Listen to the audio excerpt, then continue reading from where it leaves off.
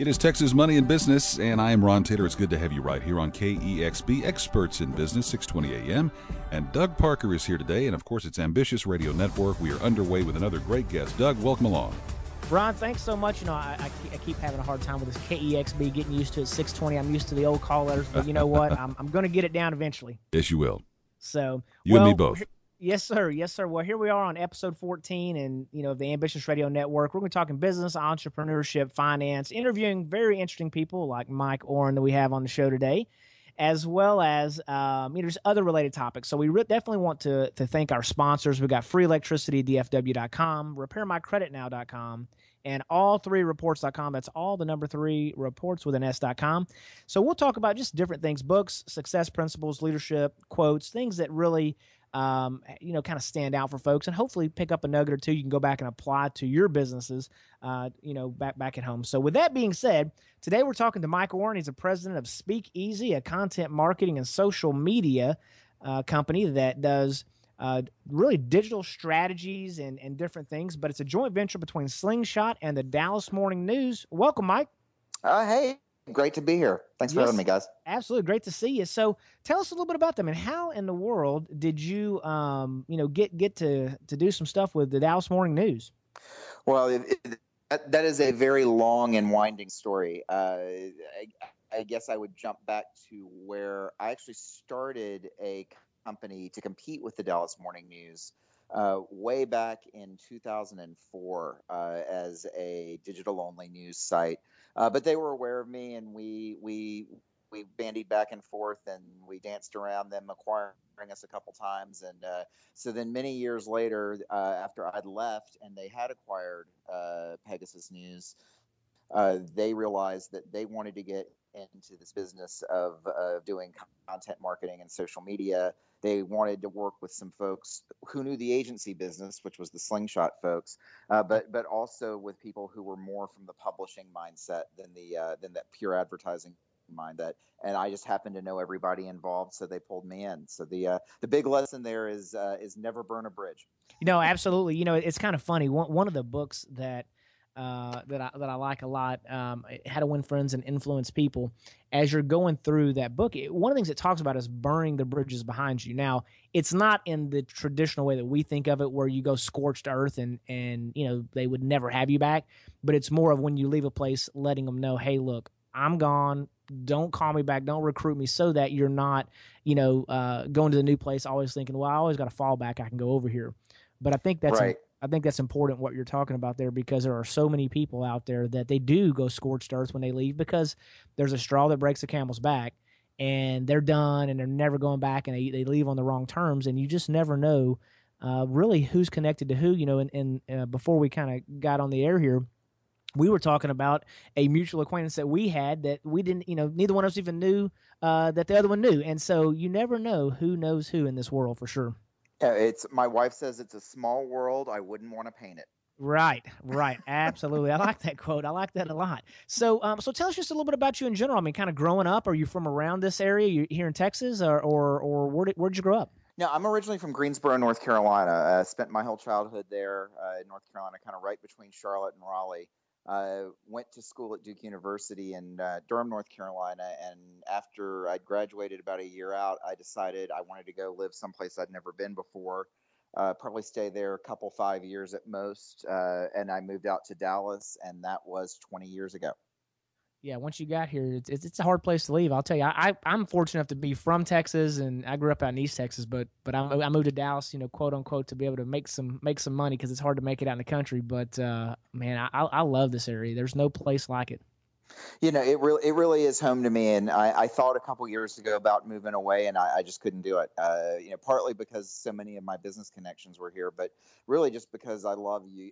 You get the amenities of a big city, but it still kind of feels like Mayberry. You don't go anywhere where you don't run into somebody and that's always a good thing. Sure, no, absolutely, and you mentioned your wife earlier in one of her quotes said it's a small world, but she wouldn't want to paint it, right? Yeah. Okay. All right. I like that a lot. I've never heard that, but I really do like I wrote that down. Yeah, it's So, small, but not that small, right? right. Absolutely. Well, and one of the things that you had talked about was your favorite book was The Meaning of Marriage by Tim Keller. So, obviously, you mentioned you're married. So, let's just talk a little bit about that. I mean, with business people and entrepreneurs, sometimes it seems to be one dimensional, and there's so many people that I've met over the years that they don't have it all. They sacrifice a lot of stuff, their family, their kids, whatever. And then ultimately what winds up happening is they may be successful in business, but when you really look at them, they're a shell of who they really are. But looks like that's definitely a priority for you. So what was it about that book that you liked? Well, and I would say what you just described is a pretty apt description of me about 5 years ago. And I was unchurched. I was divorced. I had nothing really but business going in my life, and was not in a good place. And the reason I mentioned that Keller book is that Tim Keller has become a big inspiration of mine. I'm actually pretty excited. I'm going to get to meet him next week. But he writes a lot of theology books. But the meaning of marriage is important to me, not just because my wife and I read that together, and she had a similar background as mine, being divorced and kind of business only, but because it just more so even than any of his other books really encapsulated kind of what that balance and what that relationship should be, on all fronts, and not just with your spouse, but with other people too. So that was just very pivotal in our thinking and how we came together. So that's always my first choice now in terms of favorite book. Sure, absolutely. Were there any kind of key walking away points just off the top of your head that you can remember? Well, one of the biggest ones is that if you make your spouse the end all be all, they can never live up to that. They can never, you've set it up so you are both inherently going to be disappointed, and so that means that fundamentally changes what that relationship is supposed to be. And I think a lot of people get into a marriage relationship thinking that they are the end all be all for that person, and vice versa. And we both found that doesn't work. And instead, what you're doing is you're doing things together, but along different paths sometimes. That makes a lot of sense. One of my businesses I'm involved in, they talk about God first, family second, and then everything else is behind that. Yep. And I know what you're talking about. I've seen it where folks try to get their satisfaction from their spouse, and sometimes they can give you satisfaction, but then other times not so much, and it can be a really miserable situation if you don't have it all set up right. So that's really an interesting deal there, and from time to time, when we're talking to guests or just people in general, it's everybody likes to hear about the new puppy or the bright and shiny or how great everything's going or the awards, but it's those tough times that really make you appreciate the good times. If it was sunshine every day, then we'd live in a desert. It's those rainy days that makes it green, and so it's unfortunate that you had to go through some struggles personally, but it sounds like you've learned a lot of lessons from that, and then on the go forward, you absolutely have your priorities in line at this point. Sure trying to.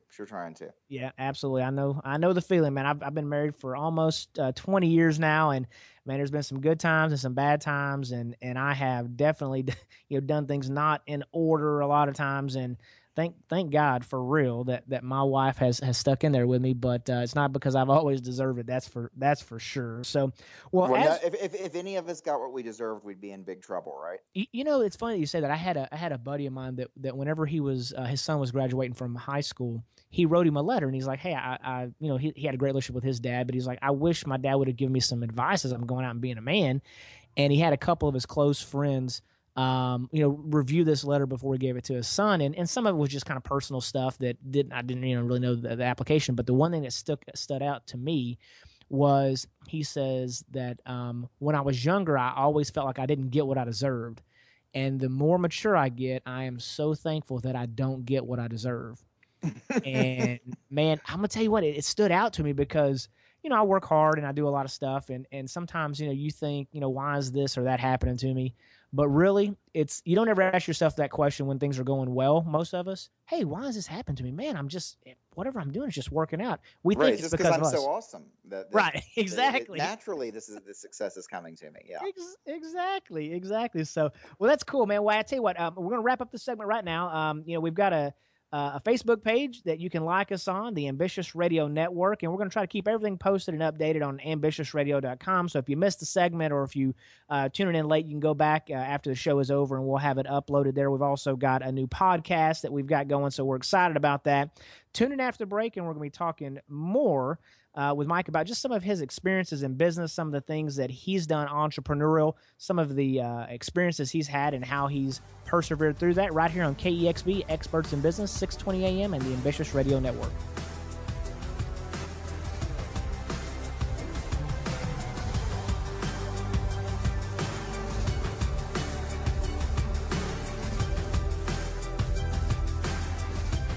And we are back in here on Texas Money and Business, the Ambitious Radio Network, and Doug Parker is here as your host. Doug, it's all yours, sir. Hey, thanks so much, Ron. I really appreciate you taking the helm and working all the buttons, man. It's crazy seeing all those things that you push and turn up and down. I couldn't do it without you, and I'm really My very pleasure. appreciative. It's quite a task to take on, so I'm appreciative of that. So today we've got Mike Warren on the show, and he really has done all kinds of really cool stuff. We're going to talk a little bit about some of the entrepreneurial experiences and really what made him decide to start his own company. So, Mike, welcome to the show. Thanks so much for being on. Yeah, thrilled to be here. Yeah, absolutely. We met through a mutual friend that has some radio stations, and we were talking about.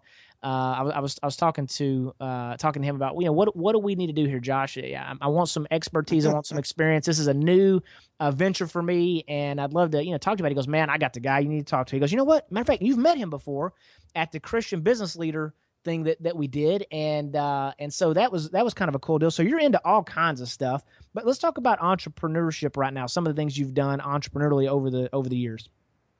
Yeah, I mean, one thing I realized a couple of years ago is if I look back at my career so far, every single company I've worked for, whether it was mine or not, has been a startup or a relaunch or a turnaround. I don't seem to do well with business as usual. So, a lot of different places. I was at D Magazine here in Dallas when it relaunched. It had gone away for a few years. That's D Magazine here. So that's really where I say I got my real life MBA. Never got a real MBA, but I feel like I learned most of what I learned there. Later on, I started my own news site called Pegasus News, and it was an early attempt to do digital-only local news. Went out and raised money for that. Had folks from the Dow Jones Bancroft family involved in that, folks from Hart Hanks, and grew that pretty large and sold it to a group out of Seattle who sold it then to a radio group here in Dallas, and then they resold it to the Dallas Morning News. So that hopped around, and then now I wound up in this venture, Speakeasy, where we're doing a content marketing social media agency. And I'm actually in partnership with the Dallas Morning News and another ad agency here. We're about 3 years into that now. Gotcha. So now on Speakeasy, so you talked about content marketing and some of those kind of things, and for people that are in the advertising world, they probably know exactly what that means. But for the layperson, if you're a business owner and maybe an entrepreneur, what is content marketing? What does that really mean? Yeah, and it's a lot of people think it's the big new thing, and it's really almost the oldest form of marketing. I mean, we're on the radio now, and it used to be that you didn't play your 30-second spot. You had the folks on the radio talking about the mattress they slept on last night and why they got a good sleep on it, right? So it's informational content, not necessarily salesy content, that gets a consumer interested, helps them trust your brand, and then ultimately buy. So like for us, the model typically is for, say, a retailer, take a furniture store. We're not necessarily writing about why they're the best furniture store, but we post a blog where they've got information about the latest furniture trends, the styles, sometimes things that are specific to the brand that they want to talk about. Then we use social media to distribute that content. So that that's where you really reach people now, right? Is they may not want to get your email every day. They may not come to your website, but you're going to catch them on Facebook or one of the other social networks. So we manage that for the brands, and then typically we do some kind of digital promotion to help drive business, and that can be a sweepstakes, it can be a digital coupon, it can be a check-in special. But at the end of the day, it's just another form of marketing that's really focused on using digital communities where people are already engaging to get them to do business with you. And then the example I'm giving there is retail, but we're all over the map. We work with some big national brands. We do some B2B. We do restaurants. So it's a very diverse type of client base. Gotcha. Now, is there a certain size business or a certain amount of spend that you need to have every month before it would kind of make sense to do business with a company like yours? Yeah, I mean, we started about a $5,000 a month retainer and go up from there. We have some brands that spend upwards of $1 million with us, and it really just depends on how much you need and the audience that you're trying to reach, and also what stage of the sales funnel folks are in. If you think about, if we're talking about a something like a home warranty, somebody may not even know they want a home warranty. So we're just trying to educate them on what that is versus, some other types of business, like, a lot of the attractions we work with, like one would be the Dallas Arboretum. It's about, can we get people in on Thursday when they've got an event that, that they've still got tickets to move for. So, it varies depending. Gotcha. Well, that makes perfect sense. Now, let me ask you this. I mean, you mentioned that you kind of like the turnaround or the startup. There's a certain amount of chaos that's created there, and I'm kind of like you. I enjoy the chaos of startup. I really like that. I mean, the monotony of the day to day, like, oh, how much are insurance rates going up and all that kind of stuff. I like, good Lord, give me a break on that. But I like that startup as well. But let me ask you this. When's the last time you had a regular job, a traditional like 9 to 5, like hourly or salary or something kind of job? That would be 2003. From about take back 2004. From 2001 to 2004, I ran a Texas Lawyer, which is a weekly newspaper for the legal market here.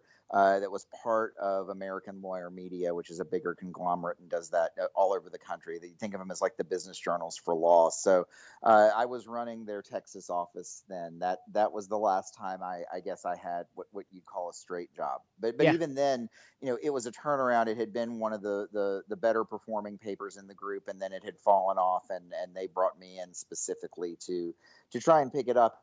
And you can imagine 2001 was not the best time for the ad market, so we had to do some real creative things. So even though that was a straight job, it still felt like a startup or a turnaround. There was lots of disruption and moving people around and adding new products, and it was a good while before I started thinking of it as a day job. Right. No, that makes perfect sense. It's been since 2003 since I've had an employer, where I had to check in with them, and now my boss is, the employees or the consumers that we're dealing with. But I there's things about that I miss, but there's a lot more that I don't miss about it. Now, what was the impetus between, just actually pulling the trigger and saying, you know what, I am done with that type of environment? Was it like so many where you just have enough one day and somebody says something that just kind of straw that breaks the camel's back, or was it really a strategic move that you had planned it all out and here's what I'm going to go do now?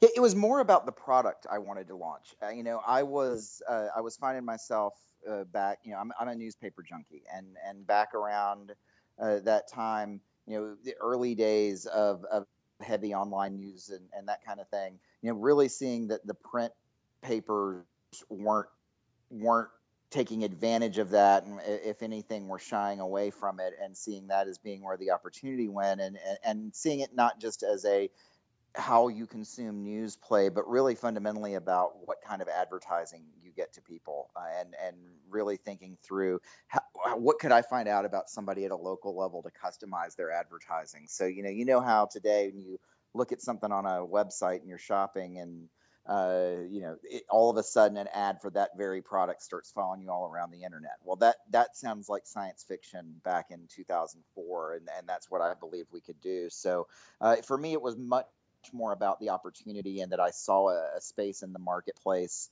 where I had some knowledge and could bring it to bear. That the American Lawyer Media, who I worked for, was a great company, still is, and the fellow who was the CEO there, who was my boss, is still a good friend of mine to this day. And I guess if I had to work for somebody, he'd be one that I'd pick. But it was very much, where's the media world going, and thinking that we could take it to a different place. Gotcha. Well, let me ask you this: would if you could go back to the Mike of 10 years ago and tell yourself something, what would it be? I could, what I would probably bore him to death, because I'd be telling him so much stuff that he would be just getting fidgety and wanting to go actually do something. I think I would start by saying that what you're doing right now is not the end all be all of your career, and it's not what you're going to be ultimately judged on, and it's not the only job ever. I got kind of maniacal on that startup. Working 20-hour days and expecting everybody else around me to do the same. And probably, we stretched really for a long time when we had very little capital. And, one of my investors would call us the cockroaches of local media, because you couldn't kill us. And eventually I realized, well, no, maybe it was that we were just too dumb to quit when we were beat. So I think definitely taking the pedal off a little bit and having some perspective would be the first thing that I would counsel myself on back then. Yeah, I think that's real good. I think you had talked about something, don't hold on so tightly. And, one of the things that makes entrepreneurs successful is they get out there, they take risks, they make things happen. Right. But they take control, and there's some good to that. But some of the things that make you the best can be some of your biggest handicaps as well if you're not careful. So that working, there's a balance between somewhere between about 8 hours a day of work and 20 that's probably right. Right. And I don't know that well, Go ahead. And I think it also ties to having a level of patience too, right? Not just with yourself, but with your people, and even with your concept. I mean, there's a lot of people talk about trying to be on the leading edge, and that can quickly trip into being on the bleeding edge, where you're out there a little too far. And I think with Pegasus, that's where we were. The things that we were doing back then, had we started that 5 years later, we probably would have been right in the middle of the fairway. But instead, we were so early that people didn't even really necessarily understand what it was we were selling. And we weren't able to articulate that. It wasn't that people were dumb. It was that we weren't able to articulate that because they'd never seen it before. So I think in the end, that all of those things, what they have in common is it comes down to patience. Yep, absolutely. Well, patience is something that it's very difficult to have, and I guess it's a virtue that's not. It's big on my list. I'm just not very good at it. So anyway, well, hey, we're wrapping up on this segment. Today we've got Mike Oren with Speak Easy with us, and what a story he's got. We're going to hear more about some of his successes, some of the things he's done in business, and then also outside of business, right here on KEXB, Experts in Business, 620 AM, and the Ambitious Radio Network.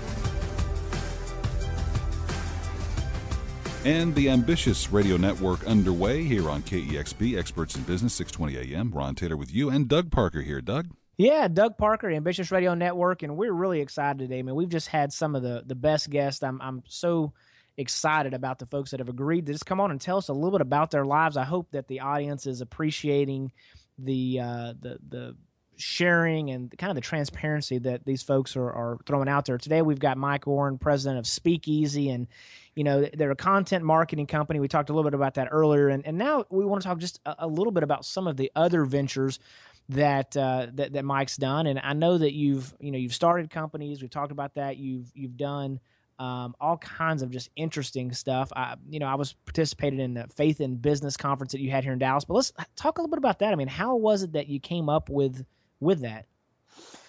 I didn't come up with it so much as that it found me. It started when our pastor, I go to Munger Place Church here in Dallas, and our pastor took me out to see a simulcast of the Willow Creek Global Leadership Conference, which if you've never seen, it's pretty cool. They have people like, Bill Clinton, Carly Fiorina. They're not all politicians. A lot of business folks. They had the head of GE, and they're talking about very specific business issues with a little bit of a faith-based twist to it. And I asked him why he brought me, and he said, well, I'd really like to see there's such a separation between business life and church life. And I want the young people in our church to look at people who are business leaders and kind of connect those dots. And that left me thinking. And then, I had a couple experiences in my own work that made me question sort of how the right balance of faith and business playing, and really what the role of living your faith in the workplace is. A big one was that I do these sort of regular lunches and coffees with our junior staff that I don't get to work with a lot, just to talk with them about their career goals and how I can help them get there, and what they like and don't like, and what we can be doing better. And I had this fellow just cut me off and say, hey, I'm not really interested in talking about that today. I want to talk about your church and where you go, and I feel like I'm where you were about 5 years ago, and I'd really like your advice on that. And we are a secular business, and that just shocked me. And I thought, wow, I don't know how he even knew to ask that question. So I've got this tight group of guys, and you were mentioning your buddy Josh, who's one of them. That's We're kind of more than a Bible study. We're really like a band of brothers. And so I took it to them, and they all have the same struggle in different ways, trying to figure out how all that connects. So being entrepreneurs, we decided, well, let's put on a conference and get some people together to talk about it. Yeah, I tell you what, it was quite an event, and I think you guys had like the CEO of J.C. Penney there. Yeah. We had Mike Ullman, he was right as he was leaving as CEO. He was handing over the reins to the fellow from Home Depot, who had just joined, and so it was probably one of his last talks as the CEO. And really amazingly transparent and great, and we got really lucky.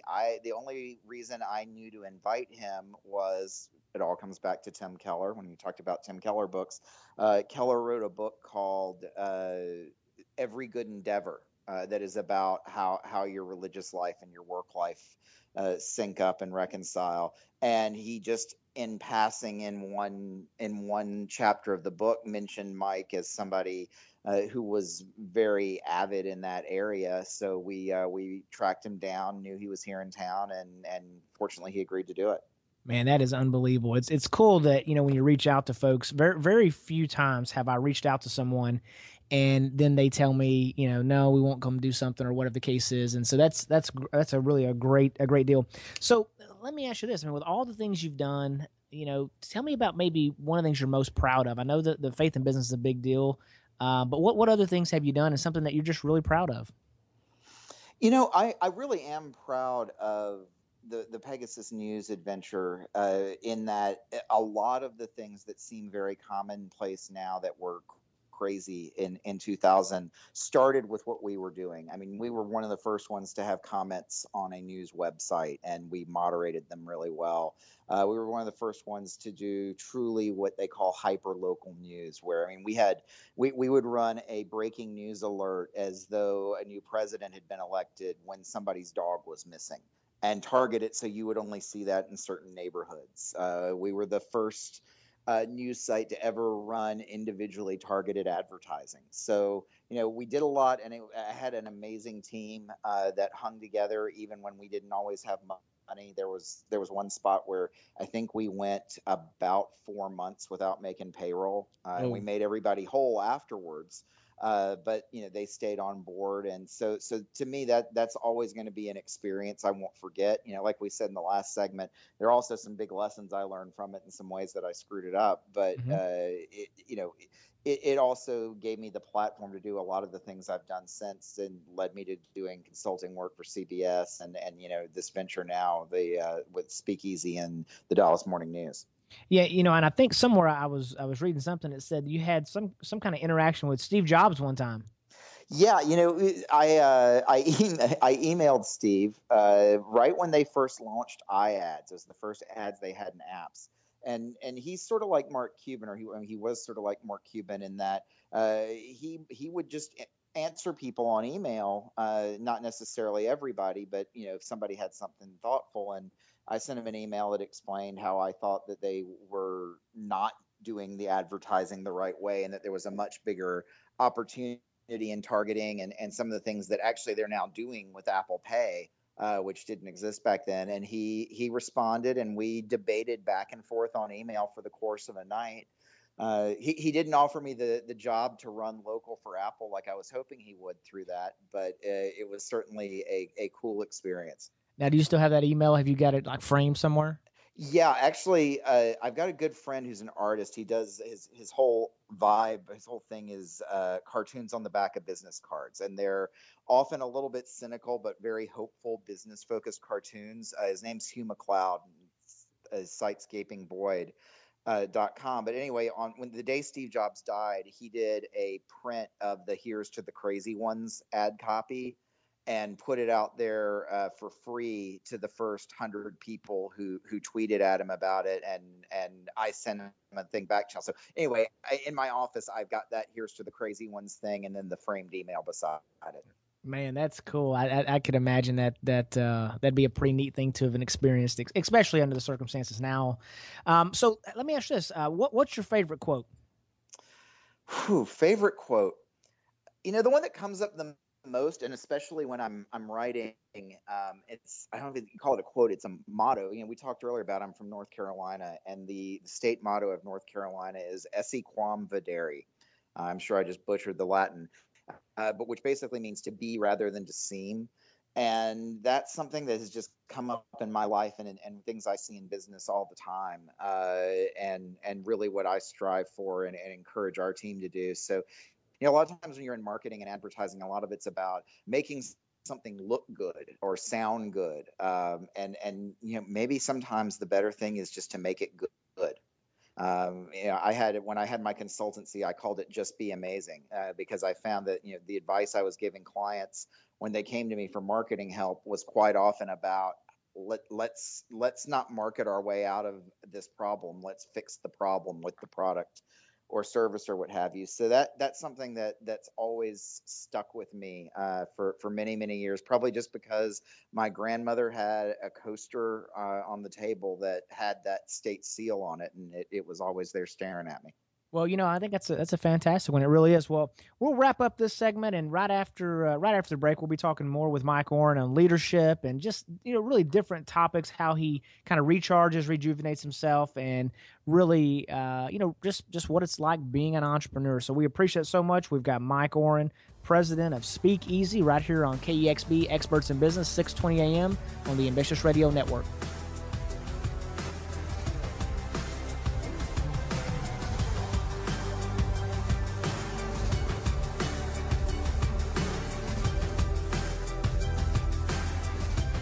Back in on the show here, Texas Money and Business here on KEXB, Experts in Business, 620 a.m. Doug Parker's here with Ambitious Radio Network. Doug?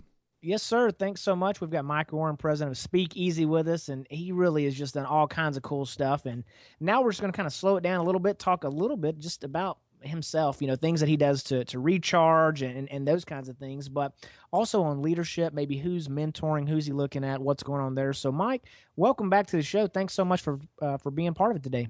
Thank you. Yeah, thank you for having me here. Absolutely. We got a real professional. I know you're around all kinds of media and stuff, and here I am, just a little Doug Parker trying to make something happen. But anyway. You sound like you've been doing this for a while. I wouldn't sell yourself short. Well, I appreciate that. Thanks so much. So, when it comes to mentoring, are there folks that I know you talked about in the last segment, there were some folks that seemed like you were doing some mentoring too, but who's investing in you?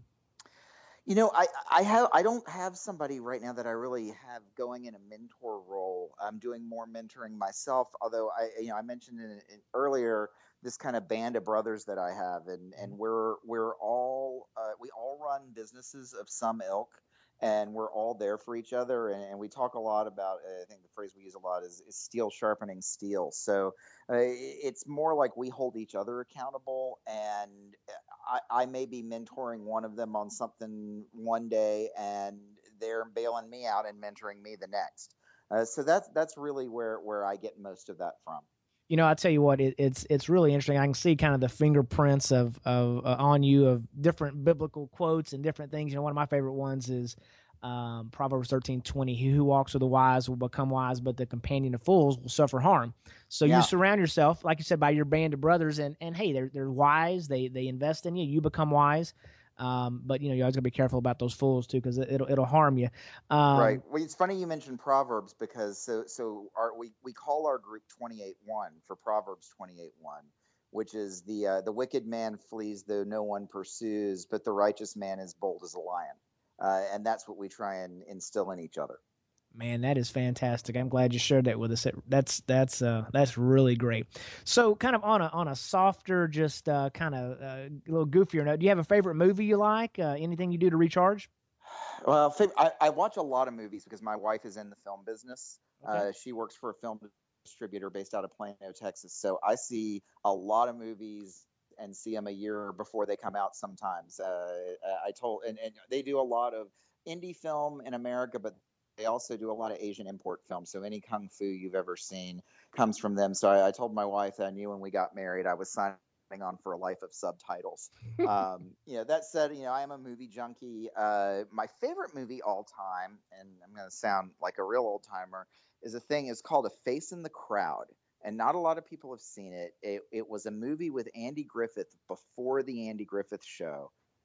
And it's super powerful. It's an allegory about media that works today just as much as then. A lot of people talk about Network as being that pivotal movie in the 70s, and it's a great movie, but go watch A Face in the Crowd and you'll be a lot less impressed with Network, because they were hitting the same themes and the same vibe 30 years in advance. It's a really great film.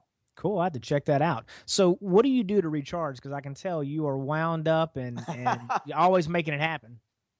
Yeah, a lot of it's really about just my wife and I finding downtime around the house. But I'm a music junkie. I listen to all kinds of music, and I have a couple 100,000 songs in my iTunes library.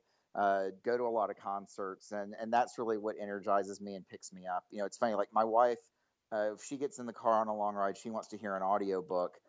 For me, that my mind drifts too much, so I go straight to music. And when I'm down and kind of low energy, I'll get out of the office and go walk a little bit with my headphones on and just kind of get pumped back up. Cool. That makes sense. That makes sense. Now, I know that you like to go to the beach. Is there a favorite beach that you've got somewhere around the world? It's almost any beach. If it's got sand and surf, I'm a happy guy. That's one thing I probably miss most about North Carolina is never being more than a couple hours from the beach in the mountains. So no, it's wherever we get the opportunity. I really enjoyed. We were in Barcelona a couple years ago for our honeymoon, and the beaches around there are probably the most beautiful I've seen. Really, that's cool. I'm gonna have to check Yeah. that out sometime. I've never been to Europe, but that's on my list. Our 20-year anniversary is coming up. My wife's been hitting me up for a trip over to that part of the world, so we'll see how that works out. Yeah, you got to do that. Yeah, absolutely. Well, cool. So now, when it comes to rest, you talked about earlier there was a time where you were working 20 hours a day, so that didn't leave much time for downtime. But it sounds like you've kind of reeled it back in and gotten your arms around it. But truly sleeping, so many people they either sleep deprived or something's going on. There's all these studies that talks about how your brain drains off bad stuff when you're asleep or whatever. But what kind of sleep do you get tonight?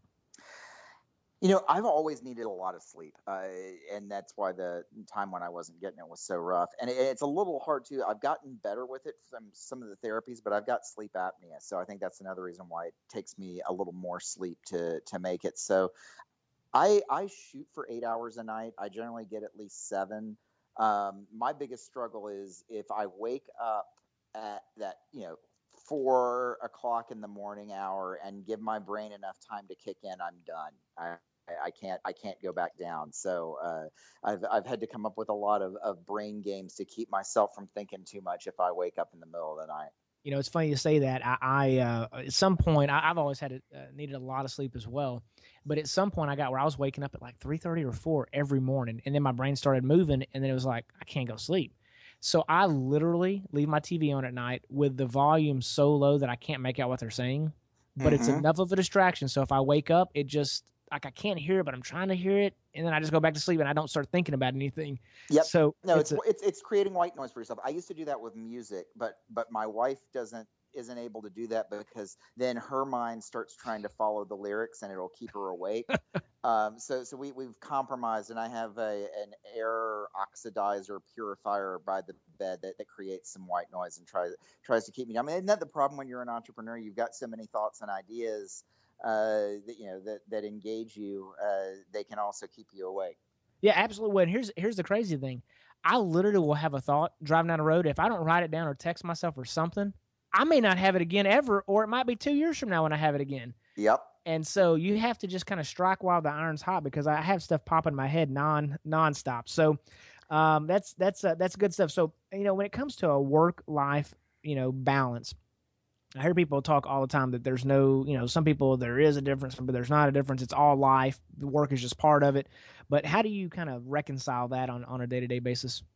Yeah, I've gotten better at it over time. And here's the thing that I found is when you maintain the balance, the work is better. You get net more done in less time. I mean, those if you're working a 20-hour day, let's face it, those last 8 hours are not productive. You may think they are, but then they're going to be negated the next day by something you do that's boneheaded or a bad decision that you make. So I've finally and it's really only been the last 3 or 4 years, gotten it in my head that I'm not shirking the job when I go cut loose. I'm actually keeping myself primed for the job.